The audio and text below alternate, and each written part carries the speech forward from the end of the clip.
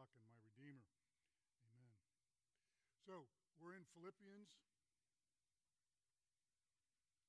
That's resume, not resume. Keep that in mind.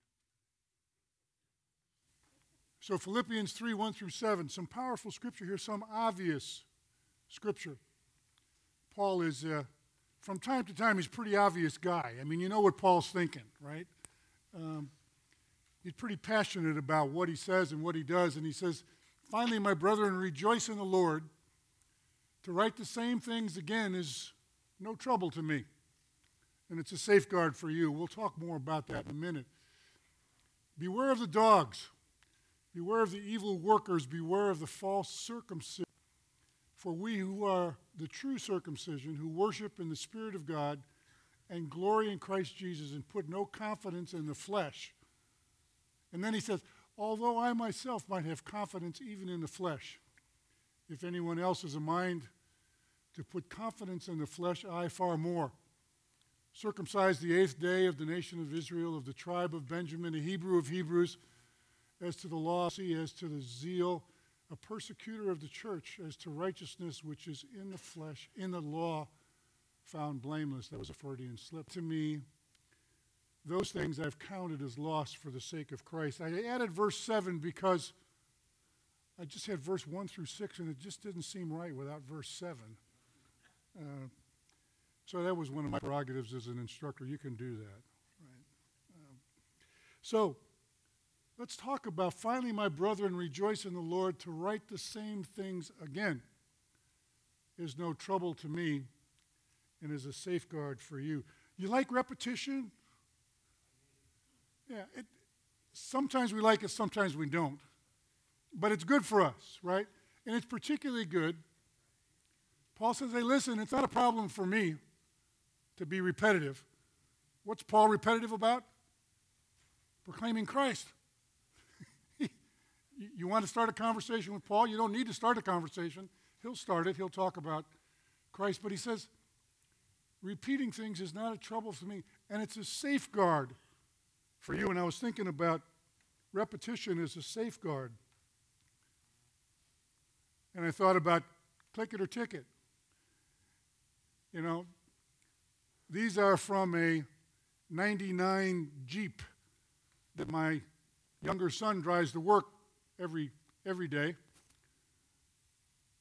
When he was young, he was a little rambunctious. Had to warn him, had to be careful to tell him to put his seatbelt on when he got into the car. Not anymore.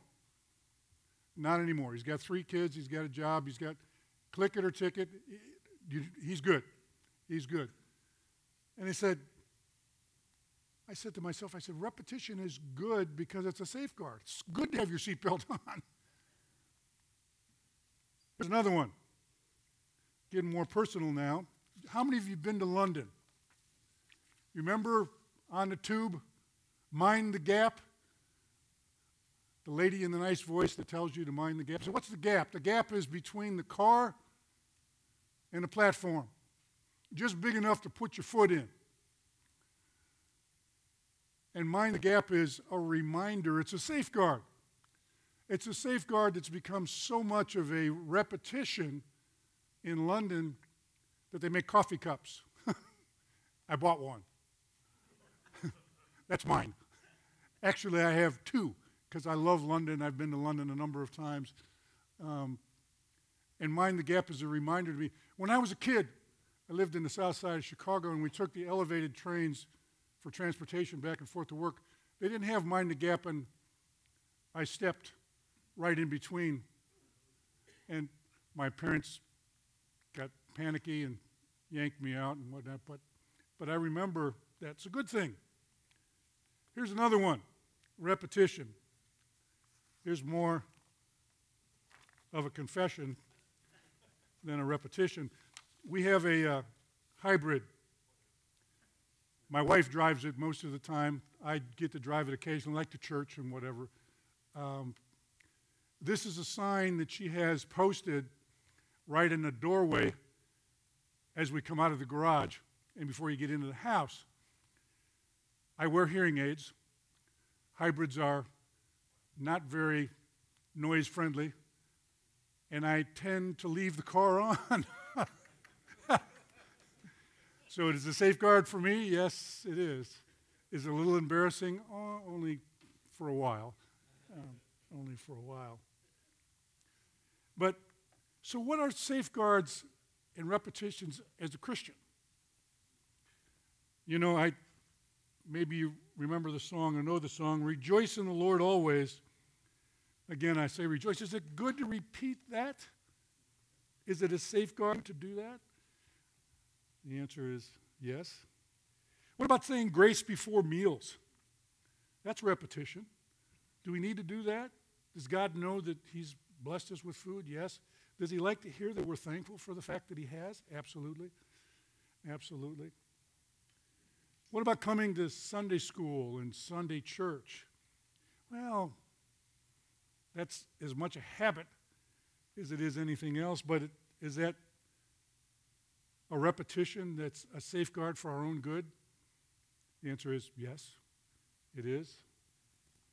And what about life groups?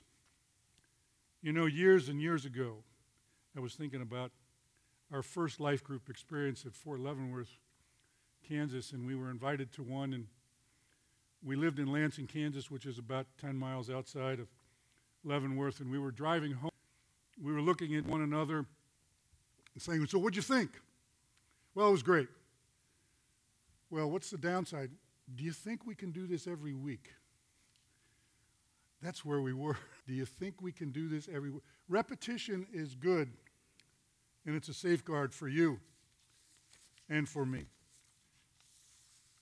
But then Paul says, beware of the dogs, beware of the evil workers, beware of the false circumcision. What's he talking about here? You know who the dogs were? Us, Gentiles. Beware of the Gentiles who have accepted Christ but are looking for more. Beware of the evil workers. Who are the evil workers? Pharisees. Pharisees. The ones who talked truth and didn't live it. Beware of the false circumcision. What was the false circumcision? Go to Galatians. Galatians is full of Paul's passion for the fact that it's Christ alone who saved you, not anything else. And who were the Judaizers? They were the ones who said, listen, it's good that you came to Christ, it's good that you believe in Christ, but you need to be circumcised to be saved. You need to be like us to be saved. What was the false circumcision? Being circumcised in addition to believing in Christ to be saved. Paul was passionate. Paul was adamant. He even, go back to Galatians. He calls the Galatians foolish. Foolish, yeah, right, boo. But it's a warning. It's not a safeguard. It's a warning. And I was thinking about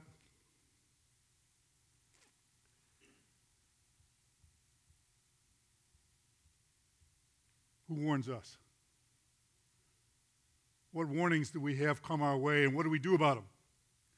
You know, for a long time, and I'm learning, present tense, I'm learning. For a long time, I treated sin in this way. I said, how close can I get to sin and still not sin? You ever been there? So what's the substitute for that? How about living a life that's pleasing to God? Kind of takes away the idea of how close can I get to sin and still not sin. So Paul steps it up here. He says, beware of false circumcision.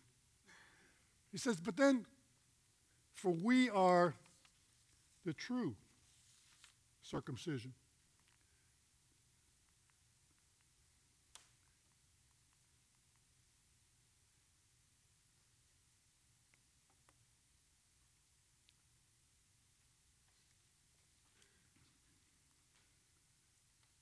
And I ask the question to myself as well as to you, do you know who you are? Paul tells you who you are. He says, you who believe in Christ are the true circumcision. You don't need anything else. You don't need to be circumcised. Hallelujah. But you who believe in Christ are the true circumcision, who worship in the Spirit of God and put no confidence in the flesh. Do you put confidence in the flesh? What you do, how you do it, who you do it with? Paul says, be careful. You know who you are. I've told you. I've repeated it as a safeguard for you. I've given you warnings. But you who believe in Christ are the true circumcision. You who worship in the Spirit of God and glory in Christ Jesus and put no confidence in the flesh. And then as if to underscore it, he says, hey, listen, let's talk about resumes. Everybody's familiar with a resume in this room. Everybody's done 1, 2, 6, 10. I don't know where you are right now, but we've done them. Curriculum vitae. It's a summary of who you are, and a piece of paper with a page or 2 or 3 represents you. What's the object? The object is to make the perfect resume so that we can get the job we're looking for, right?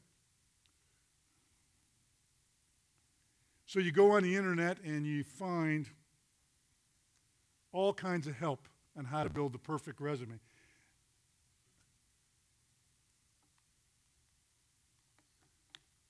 Here's an excerpt. Here's one of the websites on resumes. Notice the word perfect appears. And I'm looking at all perfect guys out here, right? Yeah. But you can write a perfect resume, and you can present it in such a way that you appear perfect to the one who's interviewing you. You know, years ago I worked for the Red Cross, and I had a great 10 years with the Red Cross. And Mrs. Dole left, and I didn't get along with the new president. And we parted ways. And one of the things that they provided for me when I left was a severance package that included working with a placement firm. And the placement firm was intent on ensuring that I put my best foot forward in whatever interviews that I had. And we spent an inordinate amount of time writing resumes, presenting myself. I even had television cameras and whatnot. It was quite an effort. And one of the questions that I had to prepare for was, what's your ambition in life? And I thought about that one. And it wasn't to get a job. My ambition in life was to please God. And they said, well, you can't say that. I said, well, you asked me the question. And that's my answer. I said, well, it'll never work. And in the interviews that I had prior to going to work for SAIC, it didn't work. The question would always come up in an interview, and it would come up in a formal setting, in an informal setting, over supper, over lunch, whatever. So what's your ambition in life? To please God? No, what's your ambition in life? And I said, I just told you. It's to please God in all that I do. And it's interesting to me, nobody ever followed up. Nobody ever said, tell me more about what you just said. They were more interested in the piece of paper. And I say, as you change jobs, look for jobs, whatnot, and need to build a resume, think through what that resume represents and what you want to say about who's on the piece of paper to the one interviewing you. Paul had a resume. It was pretty impressive. Worthy of a hearing, worthy of An interview with the Pharisees, worthy of an interview with those on Mars Hill in Acts 15? Yes. Paul says, "For although I myself might have confidence even in the flesh, even anyone else has a mind to put confidence in the flesh, I far more. Circumcised the 8th day of the nation of Israel, of the tribe of Benjamin, a Hebrew of Hebrews, as to the law, a Pharisee, as to zeal, a persecutor of the church, as to righteousness which is in the law, found blameless." Pretty impressive, pretty well stated, pretty well thought out, pretty much to the point. A lot of people would see Paul as exactly as the way he depicted. But what does he say at the end? "But whatever things were gained to me, those things I have counted as loss for the sake of Christ." Pretty powerful. Don't put any confidence in the flesh. Build your resume, don't put any confidence in it. Repeat things in your life because they're a safeguard for you. Be warned. Beware of the dogs. Beware of evil workers. Beware of a false circumcision. That's the message that Paul wants us to take away this morning. And don't put any confidence in the flesh. So, discussion questions. Relate effects of any repetitions in your life. Are there safeguards? I know that you can go through your life and pull out things that you've had repeated to you that are for your safeguard. Are you aware of the dogs and evil workers in your life? How do you react to them? Are some bigger than others? Maybe some evil workers have more attraction to you than others. Beware of the false circumcision. Beware of adding anything to who you are in Christ. And I ask the question, I say, so how often do you claim to be a product of the true circumcision? And the true circumcised are those who worship the Spirit of God and the glory of Christ Jesus. Does it come up in your life as a question or as an opportunity for you to declare whose you are? And then, maybe you'll spend most of the time on this because you're most familiar with it. Have you written your resume lately? I don't think everybody in this room I know can. I appreciate the fact that some of you guys wear suits for me. That's a nice gesture. Have you written your resume lately? Is it a good one? Perfect? Probably not perfect. Is it you? Or is it a piece of paper that might get you a job? Something you have to do, you have to go through to get that job. Yet Paul had a perfect resume that he put no confidence in. Say, why write it? He wrote it as an illustration. Paul was passionate about the fact that we are part of and members of the true circumcision. So, discuss the impact of resumes in your life. Let me pray for us. Father, we thank you and praise you that you bring repetition into our lives and you bring it in as safeguard. And Father, I thank you that Paul's done that for us and there was no trouble for him to repeat the good news of Jesus Christ. Father, I thank you too that he warned us. He warned us through Gentiles. He warned us through Pharisees, and he warned us of adding to what you have already done for us through the sacrifice of your Son, Jesus Christ. opportunities to write about ourselves, to think about ourselves, to represent ourselves to others. Father, may we be, in that writing, those who represent truth and who we are in Christ. In whose name I pray. Amen. Thank you.